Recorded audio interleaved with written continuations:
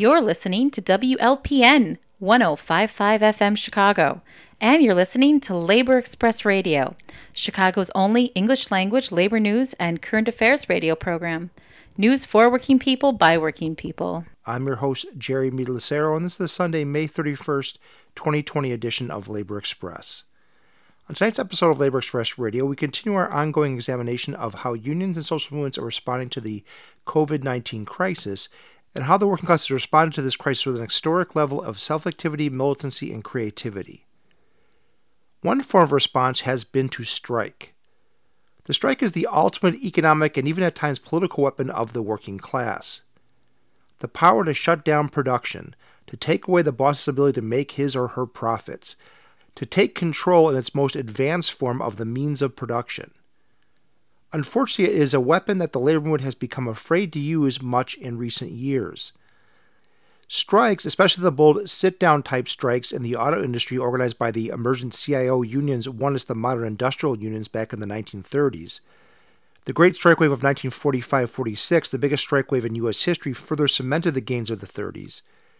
But they also resulted in a backlash, the passage of the Taft-Hartley Act, which weakened union power. Unions began the slow, decades-long retreat after, and the strike was increasingly shelved as a tool. When you don't exercise a muscle, it becomes frail and atrophied. The increasingly fewer strikes, when carried out, were far more timid actions than those sit-down strikes of the 30s, actions that were careful not to break free of the many constraints of U.S. labor law, and as a result, rarely fully shut down production and even more rarely were successful. One lost strike after another, the strike became even less attractive. But now we see hundreds, even thousands of workers across the country, many not even members of unions, deciding to bring back the strike as their only option to protect their lives and that of their families in this pandemic.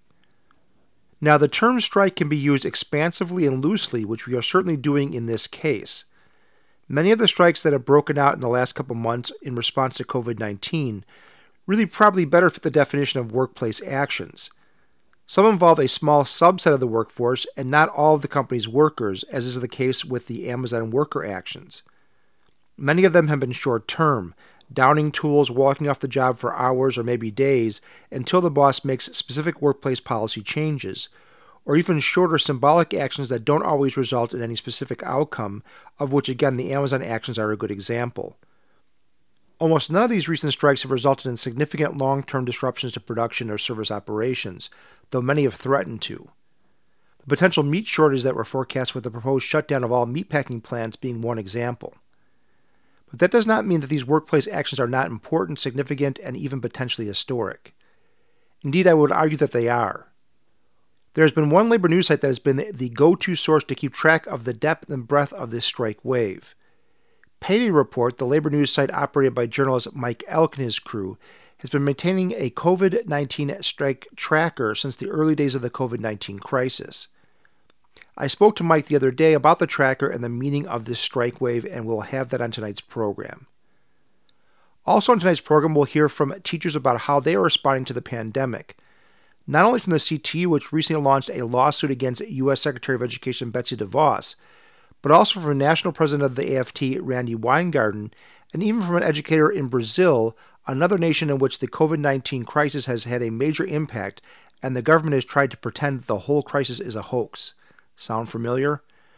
And then we'll hear from Elijah Edwards, president of AFSCME Local 2858, about what's in the proposed HEROES Act and how it could impact social services at the state and local level. But before we go on, I cannot dive into tonight's program without acknowledging the ongoing uprising in Minneapolis and the solidarity protest that has ignited around the country. The tragic murder of African-American George Floyd by a white Minneapolis police officer, Derek Chauvin, and the initial reluctance of authorities to arrest and charge Chauvin and his fellow officers exploded into protests that have taken on the character of the 1992 Los Angeles rebellion that followed the not guilty verdict of the Rodney King police beating trial, or even the urban uprisings of the 60s. I had hoped to have a segment on tonight's program directly addressing these historic events, but with limited time I was not able to pull that off for this program. What I do want to take a moment, though, to acknowledge is something that I found really interesting and really powerful. I think a good example of concrete solidarity by a union in a situation like this the ATU, the Amalgamated Transit Union, issued a statement and then backed it up with real concrete solidarity in this situation. And we'll start off with the statement that was released by Amalgamated Transit Union International President John Costa. Here's the statement that he issued. We are deeply disturbed and angered by the tragic death of George Floyd, an African-American who was held handcuffed on the ground by a white Minneapolis police officer who kneeled on Floyd's neck as he pleaded, "I can't breathe."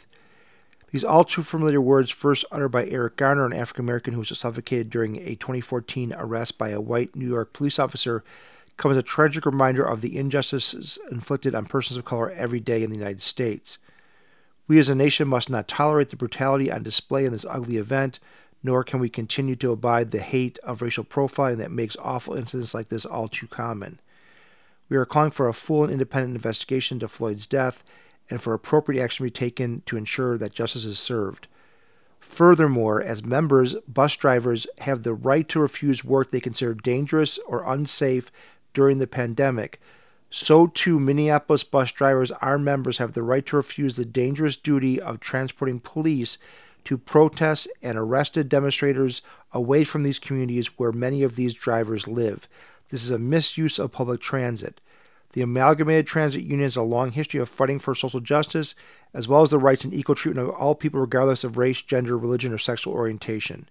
If any good is to come of this, we in the labor movement and the nation must unite to stop the systematic cycle of injustice, racism, and hatred that plagues our country. But what makes this so powerful is that they back that up with real action, with real concrete solidarity.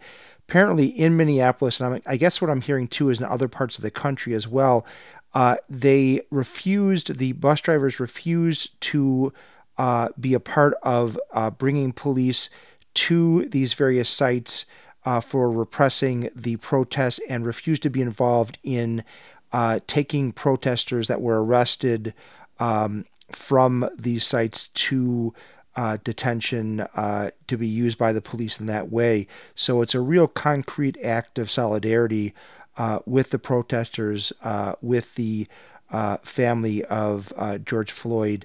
That's what real concrete union solidarity in this case should look like. And I just really want to point that out, and hats off to the ATU for that action. I just wanted to take a moment to acknowledge that before we moved on with the rest of the program. So it's been a few weeks since we had an opportunity to hear from our friends at Radio Labor based in Canada. Well, tonight's program is The Night. A recent episode of Solidarity News focused on teachers' unions and how they were dealing with the COVID-19 crisis. On the episode, they featured Fatima De Silva, the General Secretary of CNTE in Brazil. Brazil has the second highest number of COVID-19 cases in the world after the U.S. It doesn't help at all that Brazil's President Jair Bolsonaro is even worse than Trump in regards to being a right-wing dictator wannabe with a hugely inflated ego and zero trust in science or the truth. He has taken the COVID-19 is a myth line to an extreme beyond even what we've seen from Trump. De Silva also briefly addressed another underlying issue, and I think a danger that existed even prior to the pandemic, but that the COVID-19 crisis is encouraging significantly: the move from traditional in-person, in-classroom education to virtual online education. Be aware of what that means. This segment also includes Randy Weingarten, president of the AFT, talking about what teachers' unions have done in response to the pandemic. This is Solidarity News on Radio Labor. Hello, I'm Mark Boulanger. One of the ways the labor movement is reacting to the global pandemic is by helping to ensure that voices from developing countries are being heard. For example, the American Federation of Teachers, the AFT, held a webinar recently to discuss the situation in Honduras, Argentina, Chile, and Brazil. One of the participants in the webinar was Fatima De Silva. Ms. De Silva is the General Secretary of the Education Workers Union in Brazil, which operates under its acronym CNTE. She represented Education International, the global union for teachers and other education workers. Ms. De Silva's comments were simultaneously translated into English. We are having very serious problems in our region, very serious economic problems in our region. And we also had a political problem before everything started, and this was very complicated. You know about our political conflicts in many of the region's countries. So these pandemics just aggravated everything, economically and politically. Today, this situation is also affecting education. Brazil, as you know, is the country that has the largest number of victims and the largest number of cases, official cases at least. However, we do know that what's going on is really larger than what's already been said officially. Bolsonaro does not really believe in pandemics. There is a huge conflict because of this, because Brazil is a federation. So the measures that have been taken by local governments and by province governments are in contradiction with the president himself. The Supreme Court of Brazil unapproved the national government to take any measure in terms of this lockdown and quarantine at a national level. So local governments and provincial governments have to be autonomous right now to take and make decisions. But this is not enough, because even so, economic capital, along with the evangelic churches and with the 30% of approval that Bolsonaro have, they are pressuring so that everything goes back to normal. And we've already seen sectors going back to normal practices. And of course, as a result, more people infected, more people being affected by this disease. Now, education. All of the classes are suspended, all the way from kindergartens, colleges, even if they're public or private, they are out right now. They are in lockdown. And they are going to digital platforms. There's a lot of advertising in the TV saying that no one is left behind. But the public sector is going through the different ways to attempt to provide education, or remote education, but the economic market is always wanting to win. So they start selling platforms for these huge digital platforms. Now, the digital gap that we are going through in the country, I'm talking about internet access, won't allow a remote education. So this attempt to have access to platform or virtual classes or even scheduled classroom has to be used as a complement, but it also has to help us know what to do with students that do not have access to internet.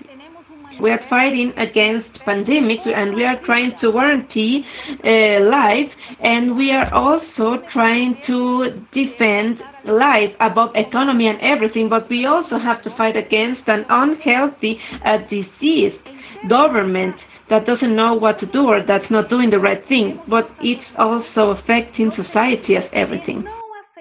Pero lo que es importante en Brasil, tenemos unidad de todas las centrales sindicales, de todos los sindicatos de trabajadores de educación y de todo el grupo de la izquierda, de las frentes populares de la población.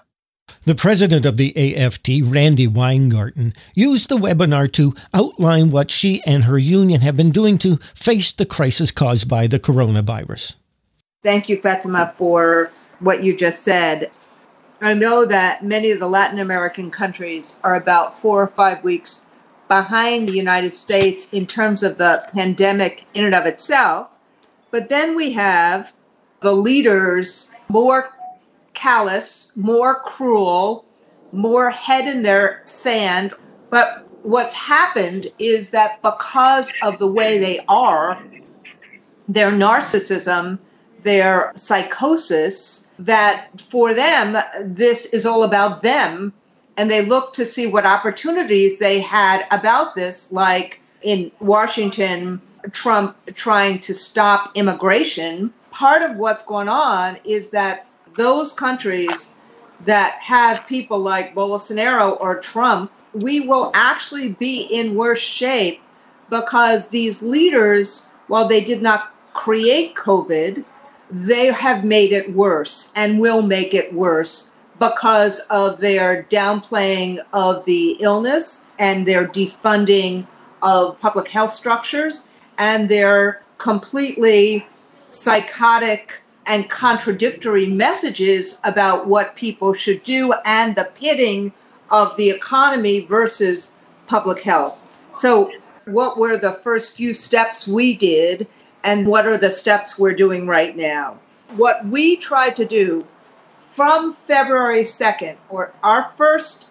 press conference on this was February 2nd. Not March 2nd, not April 2nd, February 2nd. So these are the 4 issues that we were focused on. Number 1 was the safety and well-being of our members and the communities they serve. We have 3,500 locals throughout the country. That essentially meant every single rural, suburban, and urban area. And we knew after a while that if they didn't close schools, we would have to force it because of the transmission of the disease. So that was how we closed schools, create grab and goes, create rec centers for kids, for childcare of essential workers, and also changing remote education on a dime. So number 1, the safety, well-being, and health of our members and the communities we serve. Number 2, focus like a laser on those who are safeguarding the rest of us. We happen to be the fastest growing healthcare union or nurse union, so we have a lot of nurses and respiratory therapists and others who are on the front line every single day trying to take care of others. How do we make sure they have a standard of enforcement so that they can get protected? How do we make sure that they have the proper PPE? The third was that since physical distancing is really the only way to mitigate in the absence of a vaccine, how do we deal with the economic impacts, short and long term, on workers that are unemployed, on workers who have lost their insurance, on families who somebody died, a worker died, and they no longer have insurance. Now, health insurance in other places are paid in different ways, but how do we deal with the fact that a lot of people are now out of work, almost 30 million, and how do we make sure that rent is paid, all these other things happen, the short-term and then ultimately the long-term economic impacts of this economic catastrophe. And the fourth, particularly since we have Donald Trump as president, is how do we make sure we safeguard our next election? We have no idea what's going to happen in November and October, but how do we safeguard that election? How do we have things like vote by mail? But how do we make sure we have an election in November and that we safeguard it? These are the 4 things that we've been working on almost day and night as we moved to virtual. The nicest day I've had in the last few weeks was that the UFT, the local in New York, and the AFT worked with an entity called First Book, which we work with a lot, and we were able to get 10,000 books to homeless kids.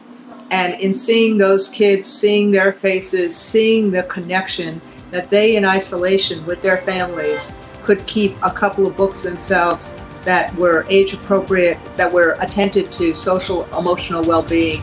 And I just got the picture, seeing their faces as they got those books.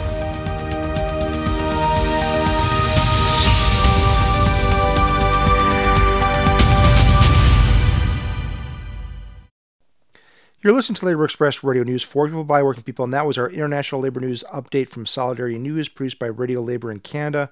For more on Radio Labor, see their website at radiolabor.net. We'll have more on teachers' unions dealing with COVID-19 later in the program, but I now want to get to tonight's featured interview. Labor journalist Mike Elk became the story a few years back when he led an effort to unionize the staff at the publication Politico. He was illegally fired for those efforts, but the NLRB settlement that resulted gave him the funds to launch his own online publishing site devoted to the labor movement, which he calls Payday Report. It's an excellent source of stories covering developments in the workers' movement. The profile of the Payday Report was given a major boost in recent months as the home of the COVID-19 strike tracker. Its interactive map catalogs what are now over 230 strikes that have taken place since the beginning of March, all of them in response to the pandemic in some way. I talked to Mike by phone last Thursday to find out more about the strike tracker and the COVID-19 strike wave interactive map. Mike, I wanted to start off with you, if you could just tell listeners a little bit about Payday Report in case they're not familiar. Well, I founded Payday Report, back in 2016, after I was fired during the union drive at Politico. I'd won a large settlement because I was fired illegally, $70,000, and I couldn't find any work. So a buddy suggested that, I start my own little thing to cover labor in news deserts, going to places where people aren't covering stories. In our first year in business, we wind up doing $35,000 in business.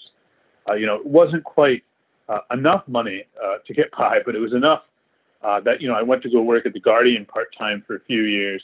And now I'm focusing on Payday because our membership has grown so much. We get over $70,000 a year for a small operation. It's me and another person part-time. We get over $70,000 a year, and we found a way to break into the media bubble, to puncture the media bubble.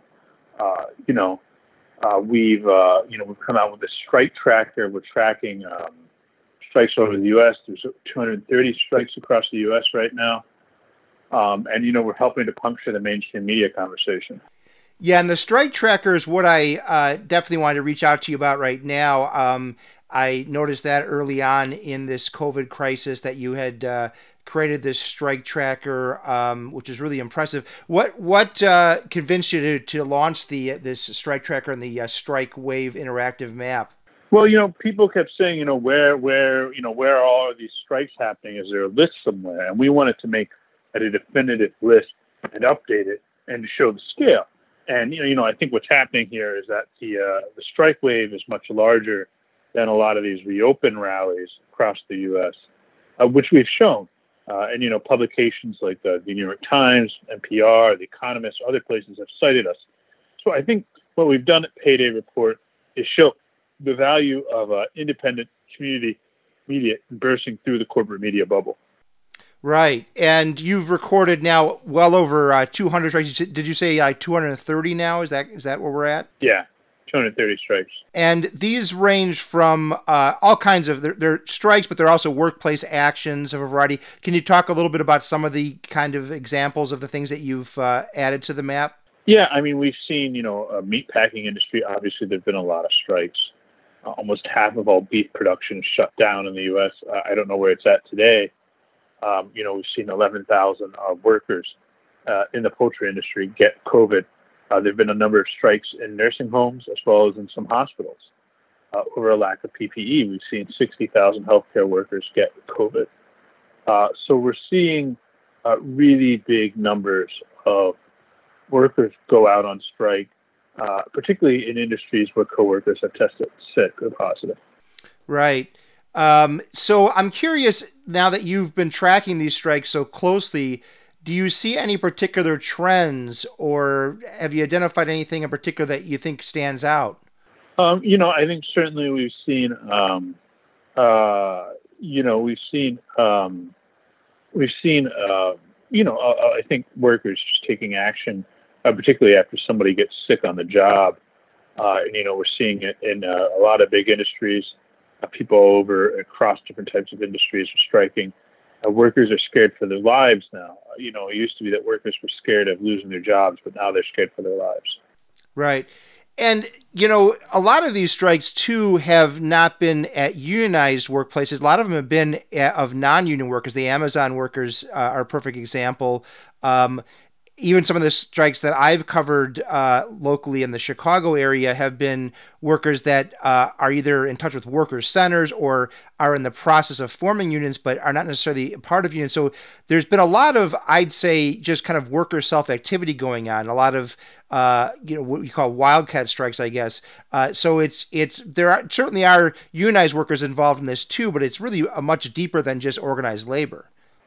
Yeah, I certainly think that's the case, and I think we're seeing it particularly in communities of color, where we've seen the most non-traditional union labor organizing happening is in communities of color, particularly in the fast food industries and day laborers, other occupations like that. So we've seen a lot of immigrant workers. We've seen immigrant candy makers in Chicago go out on strike. We've seen immigrant workers making masks in Chicago go out on strike, as well as immigrant warehouse workers. A lot of these strikes, particularly in poultry plants, are being fed by immigrant workers. So it's important to really keep in perspective that essential workers are a majority people of color. and that these strikes are being driven by much deeper racial inequities in this country, in large part. Right. Which is that's definitely been laid bare by the COVID crisis as well, of course. Yeah.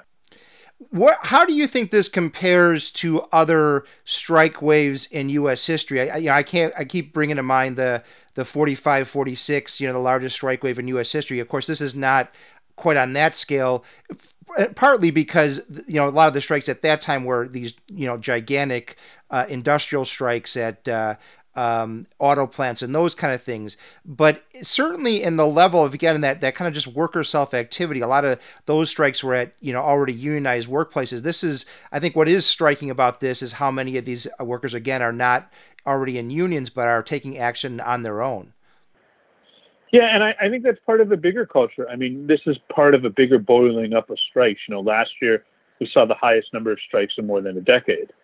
With teachers striking and, fast food workers and other groups striking. So we've been seeing more and more strikes coming into this. And I think they've gotten more popular, particularly the Fight for 15 and particularly the teacher strikes. Those are two very high-profile examples of effective strikes that have captured public imagination, captured public support. So I think, there was a lot of hard work done over the last decade. Sometimes labor has these breakthrough moments where, all of a sudden there's a lot of activity. And people often forget the years and years of work that was done to build that kind of support and trust. I mean, the workers in these immigrant rights communities, there's a lot of infrastructure that was laid for a lot of these, immigrant worker strikes in warehouses and in packing houses. There was a lot of infrastructure laid. So people forget how much work was done in advance of this. And now we're seeing a real spiraling off. And I think it's interesting, obviously a lot of people in the labor movement, Joe Biden wasn't their first pick. A lot of people really like Bernie a lot. But even yesterday, Joe Biden came out in support of AB 5 and against Uber and Lyft, those companies. So, say what you want about Joe Biden, but, the Obama track record is one of getting some things done for labor. It's a question of if we do come in with a Democratic administration, how much can labor get done? And that's really where we're at. I think we're at this point where really labor could make a lot of gains right now. It's really going to require a lot of organizing around unemployed workers. Those pandemic unemployment benefits, which are nearly triple what regular unemployment benefits are set to expire sometime in July, I think, sometime this summer. And, for workers, that's going to be a huge cut to salaries, particularly when not a lot's going to be as reopened as people think it's going to be reopened, and the economy snags. So that means a lot of folks are going to be willing to scab. And so we're going to have to do a lot of organizing, I think, just not in the workplace, but also politically to keep programs to really support unemployed workers in place. If Biden comes into office next January, I mean, we're going to have to fight for another 6 months at least, and it's going to be a hard fight. But that's covering the labor movement. We're always there for the big fights. Right. You brought up a lot there that I think is worth highlighting. I hadn't even thought about the fact that I think organizing among unemployed workers is going to be key for labor moving forward, and I hadn't even really thought about that until you raised it. I'm glad you did. Yeah, and if you look at the 30s, right, that was a key component of those strikes too, was protecting people from evictions and providing mutual aid, helping people get fed, and those kind of things. We're going to have to really build out those systems right now. Right. And there's two other things you raised too in your comments that I want to highlight real quick, which is one is that relationship always between spontaneity and organization, right? So, for instance, you take the Amazon workers, which have captured a lot of the imagination of the public recently with the actions there, and a lot of those have been, labeled kind of spontaneous actions or have this kind of idea that it's, all about kind of just worker self-activity that kind of bursts through the surface of this current crisis. But when you hear some of the people who are at the center of it, I aired some comments of one of the workers who was involved in that at one of the Labor Notes webinars, and you realize that, he was a guy who was very politically conscious, who kind of went into working at Amazon with the idea initially that maybe he could organize people at Amazon. So there's always this undercurrent oftentimes of organizing that's gone on way before the spontaneous actions occur. And it always kind of, there's always a tension or always a kind of a relationship there between organizing and spontaneity that we have to be aware of. Mm-hmm. Yeah. And I think, I had an uncle who was a backcountry judge here, and he used to always say you have to stay positive because you never know which situations can happen, particularly in organizing. And that's what I would tell people right now, is it is a really bad situation, and it's going to be really rough for a lot of workers, but it could also be a big opening. And I think, we have to stay positive, and the ability of labor to push back. Obviously, the next 6 months with Trump still in office are going to be really tough. Biden comes into office, it'll be easier. But this is going to be a dogfight. And this is the biggest challenge I think the labor movement has ever faced in my generation, in my lifetime. Right. Well, one more question. I know you need to get going. I know you're tight on deadline right now. But one other thing you raised there that it's kind of a question I put out there for listeners. Curious to get feedback from them. I'm getting kind of different feedback from different people. But you raised the immigrants' rights movement and the role that that's played in kind of reinvigorating the labor movement in recent years. And I had put out the question whether May Day 2020 was going to be possibly the most important May Day since 2006, right? 2006 was the great May Day with the mega marches that the immigrants' rights movement kind of brought May Day back to this country after its absence for decades of much importance in this country. And I've kind of felt that was maybe in the weeks that followed maybe not so much the case, and it was kind of an important maybe corrective to sometimes the enthusiasm and the excitement sometimes we get of these things, and being the mainstream media can sometimes color impressions. And I think the mainstream media kind of jumped on this bandwagon, and particularly with the Amazon strikes, they kind of promoted a lot of things beforehand that didn't necessarily actually happen that day. And it goes to show when the mainstream media isn't actually in touch with actual workers on the ground, that they can get a very incorrect picture of what's actually happening. And I kind of fell into that myself, thinking that maybe more would happen on May Day than it did. But I think the importance of May Day this year will actually be in what happens in the coming months, right? As these strike waves continue, maybe a question more is just 2020 going to be, one of the most important years in recent memory for labor, if you get what I mean. Yeah, I think, I hate to say it, I think about Biden. I mean, look, it's certainly going to be tough. He's certainly more in debt to corporate interests, but without somebody like him in there, it's just going to be chaotic. I mean, I really feel that the Trump administration has got to a point where they're willing to kill a certain number of people to get the economy reopened. Right. It does seem that way. That they made a cold-hearted decision that 300,000 or 400,000 deaths is something they're willing to accept. I mean, we're seeing an event. We haven't seen this level of mass death in the United States since the Civil War. Right. Yeah. Good point. Very good point. Well, Mike, thank you for taking out time to talk with me. I know it's a lot of work keeping that site going and keeping things up to date. And we'll definitely put links up to your site and up to the strike tracker up on our website as well, and let people know about it, because I think it's an excellent tool if you want to, keep on top of all that's going on, because this strike, I think, is just continuing, and it's going to be an interesting year. Well, thanks for talking. You're listening to Labor Express Radio, Chicago's only English language labor news and current affairs radio program. We'll need to take a long overdue station ID break, but when we return, CTU sues Betsy DeVos and the Chicago Board of Ed over special education, and Elijah Edwards, president of AFSCME Local 2858, talks about what's in the next proposed round of economic stimulus coming from Washington. So make sure to stay tuned.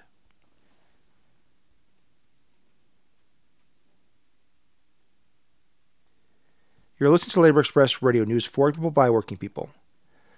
The Chicago Teachers Union has decided to sue the Chicago Board of Education and U.S. Education Secretary Betsy DeVos over a new unattainable mandate rewriting tens of thousands of individual education plans for special education students during the COVID-19 pandemic.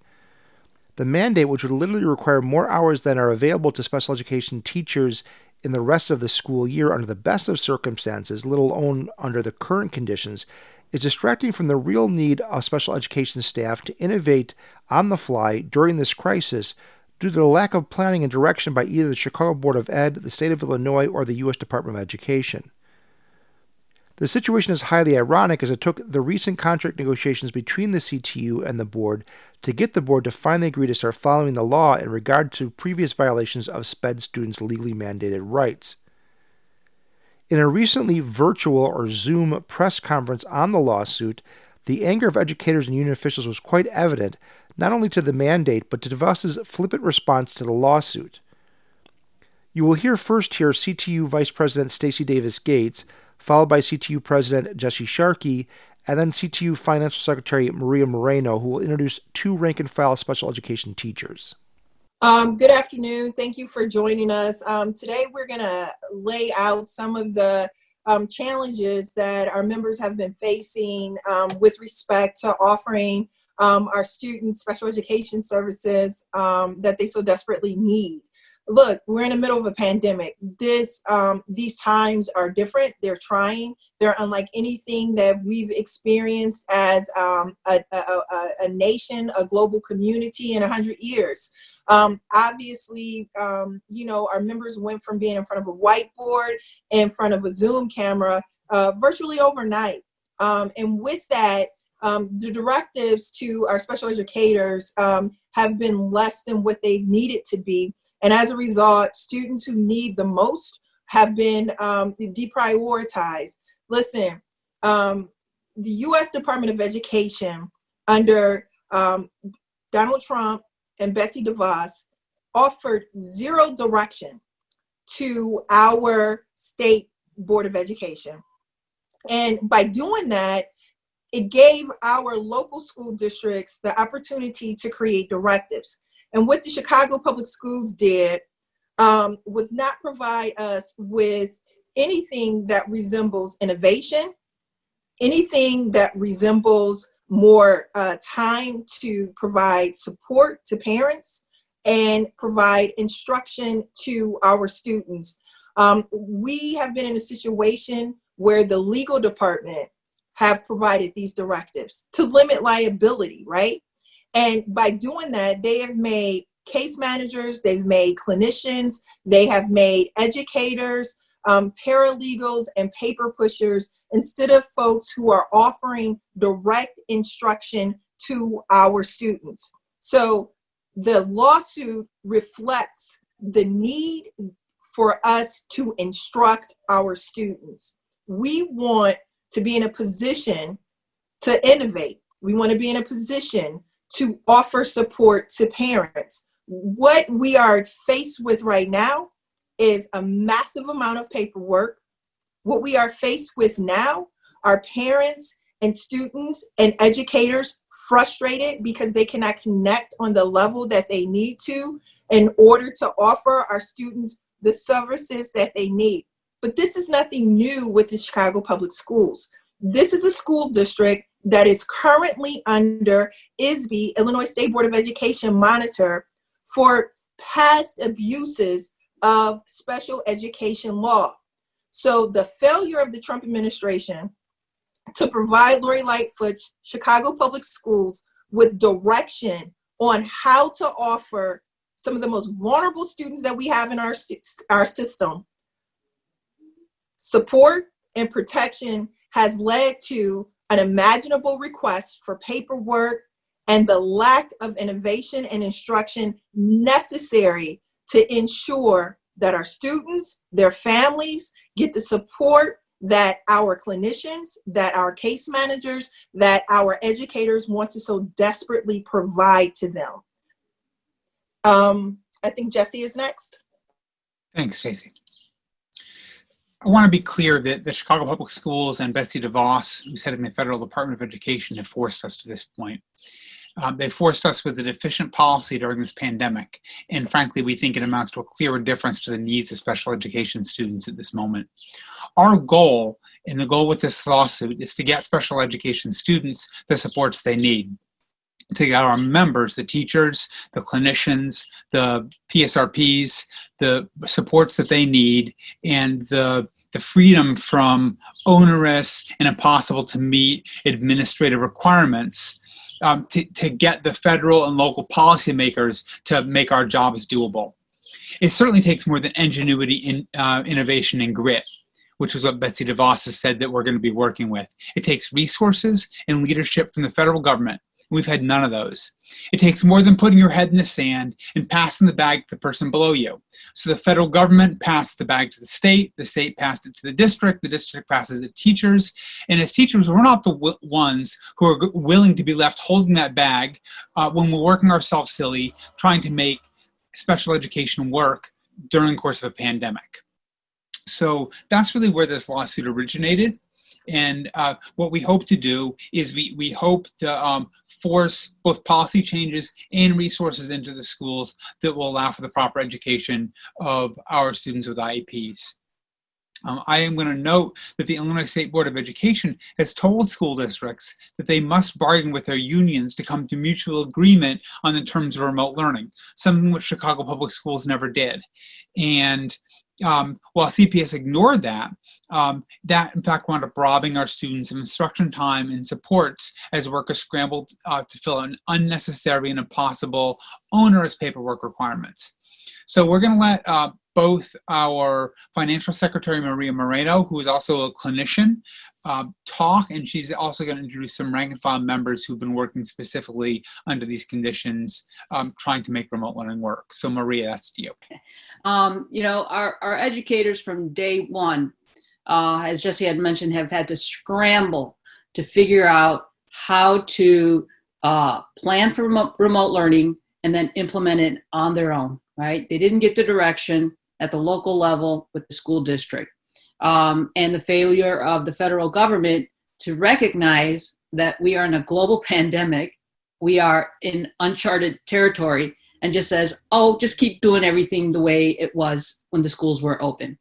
Not realizing that we're going to need resources and we're going to need a lot of support so that the students receive the services they need and our members can provide it in a way that's sane and makes sense.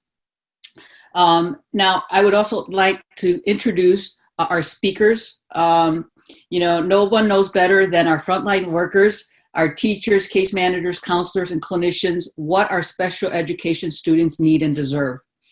We were confronting massive staff shortages before COVID struck, and CPS has used deficient federal policy to make a bad situation worse. Today, we are joined by two of our tireless frontline special education workers, Carolyn Burns, who is a case manager and special education teacher, and Carolina Juarez Hill, a social worker, who are going to say a few words about why CPS and federal policy is unworkable and irresponsible. And I now give you Carolyn Burns. Go ahead, Carolyn. Hi, everyone. As Maria mentioned, I am a special education teacher and a case manager at Bowen High School. And I'm also a member of the CTU SPED committee. There are three types of case managers in CPS. And we have standalone or full-time CMs, 0.5 or part-time CMs. And we also have case managers who receive a stipend for taking on additional duties during the school day. Case managers who receive a stipend can also teach up to 5 classes a day, while also providing case management services to students with disabilities and their families. There are many challenges for case managers like me doing remote learning, because CPS has mandated that all case managers schedule meetings with parents to develop a remote learning plan, or RLP, for all students with disabilities. This has greatly increased the workload for all case managers in the district. I receive a stipend for taking on additional duties of case management at my school, which is a small school with 83 students with disabilities out of a total of 246 students. And this has added an additional 27 hours to my case management / teaching calendar for RLP meetings with parents and IEP teams. It is impossible to complete all remote learning plans before school ends, especially in the cases where case managers have hundreds of students with disabilities to schedule meetings for. CPS has not provided a timeline for remote learning plans or any guidance for how they should be written to address the individual needs of students with disabilities. CPS must explain to parents why the full minutes cannot be provided in ROPs during remote learning, just the same as why the full minutes are not provided during extended school year programs for students with disabilities over the summer. The CPS directive to copy and paste to develop RLPs further contributes to the excessive paperwork demand and redundancy with completing over 50,000 RLPs for students with disabilities who have active IEPs or 504 plans, which should only be considered on a case-by-case basis. We want to serve and support our students, not be forced to neglect them as we struggle to fulfill CPS's burdensome paperwork requirements and the huge caseload so many of our special ed workers confront. And lastly, CPS should include all stakeholders in the decision-making process before poor ideas are rolled out, causing confusion and distress among members.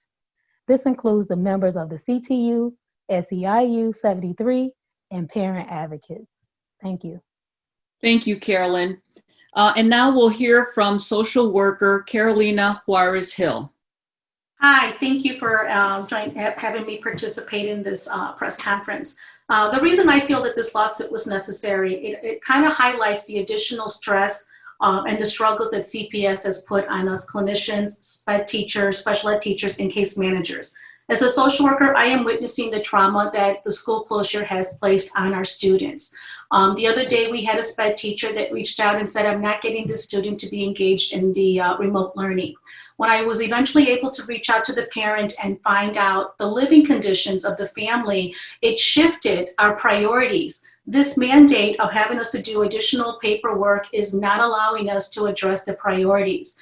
So with this family, I was able to have them qualify for the STLS, the homeless program, where eventually in a couple of days, the family was able to partake in those benefits, obtain the services that they needed, and then the student was more engaged.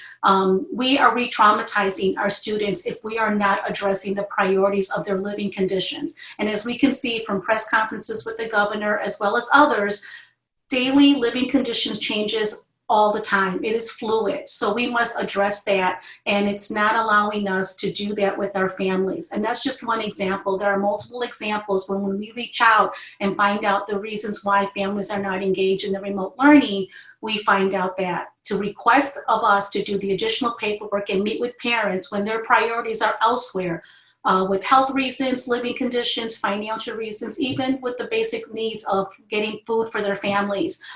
This changes everything, and this just adds to re-traumatizing the family. So I really feel that this lawsuit just highlights the struggles that we currently are experiencing with our families and even members ourselves, and then it just kind of reprioritizes where we shouldn't be. We should be prioritizing where our students need us and where our families need us.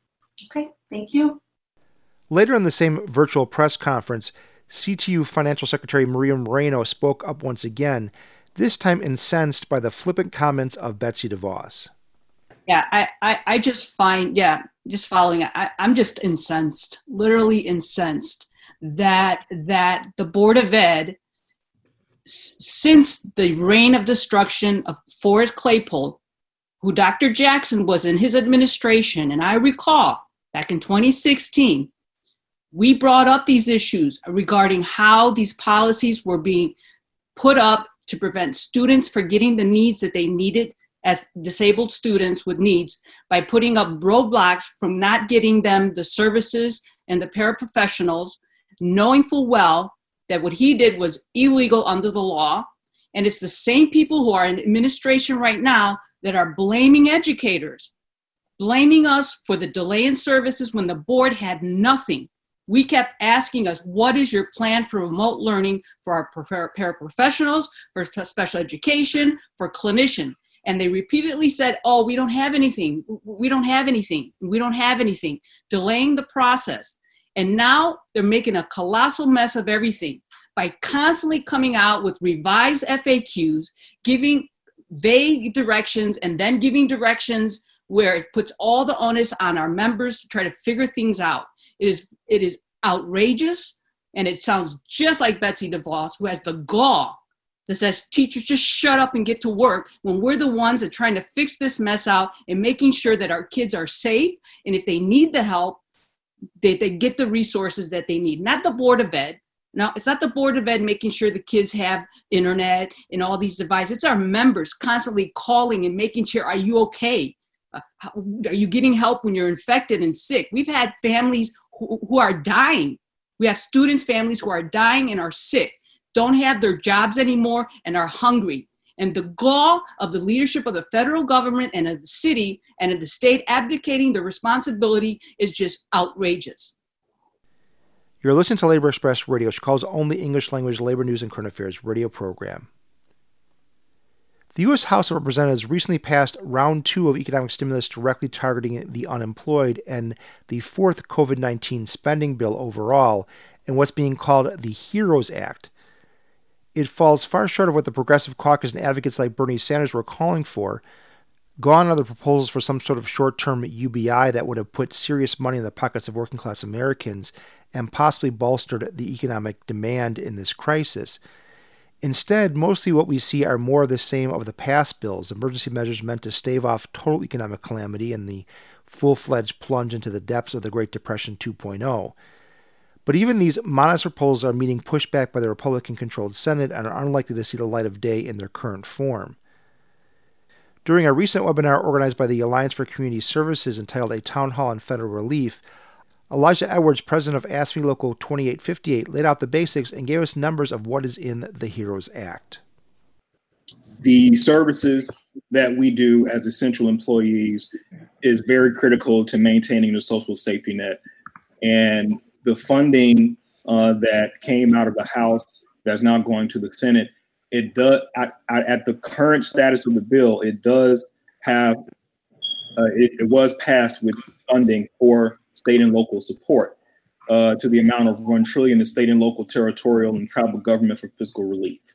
Now that's out of the House. In the Senate is where this bill will be amended to death, and that's going to be led by Mitch McConnell and by the Majority Leader Mitch McConnell.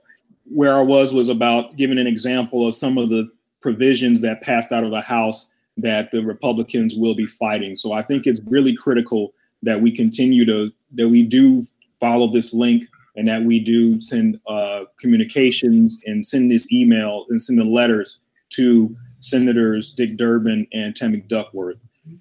They have fought for the continuation of the provisions in the last bill. They fought for the $1,200, the provisions for extending unemployment benefits, in addition to the corporate immunity protections that Mitch McConnell will be pushing for. Of course, they will be trying to attack the second round of the stimulus bill, because that was passed out of the House as well, of $1,200 stimulus checks to certain Americans and up to $6,000 per household. And they also wanted out of the House came the portion of for worker protections of extends the additional expands the CARES Act employees retention of tax credit and increasing the credit from 50% to 80% of qualified wages and increasing the employee wage limit from $10,000 per year to $15,000 per quarter. So, and it also has requirements such as the Occupational Safety and Health Administration to require all workplaces to implement infection control plans. So a lot of these things that, again, came out of the House, the Republicans will seek to attack. One in particular, they will go right at unemployment insurance benefits. They will try to make sure that people who are on a fixed income from either disability or Social Security will not qualify for that benefit as it was applied in the last bill. So as far as when it pertains to states, as we've seen with President Trump, and also with the support of Mitch McConnell, his silent support, they've tried to attempt to politicize some of this stuff with attacking or politically attacking states that are traditionally Democratic Party states. And I think that is also important to understand. Coming with that perspective, there is a hypocrisy. You have some Republicans who are looking to use this bill as a means to produce jobs or try to produce jobs for their own state by trying to offset and say, well, these Democratic states already got enough funding, move more funding towards my state. So they're going to look to amend that to try to play states off of each other, as we saw with the states working together, competing against FEMA for PPE. And so that is also going to be looked at as a strategy, and because that really hurt a lot of, unfortunately, a lot of red states that are hurting for resources. They generally don't get them, and now they're being told, looking to not be in the best interest of their constituents at the sacrifice of ideology, in favor of ideology. So right now the bill does have provisions for state and local. I'll go over some more of the stats. Is right now for state and local support is $100.15 billion in education funding for state school districts and institutions of higher education, $15 billion for highways, $15.75 billion for transit and agency relief, $3.6 billion in grants to states for elections. That's going to be a hot issue.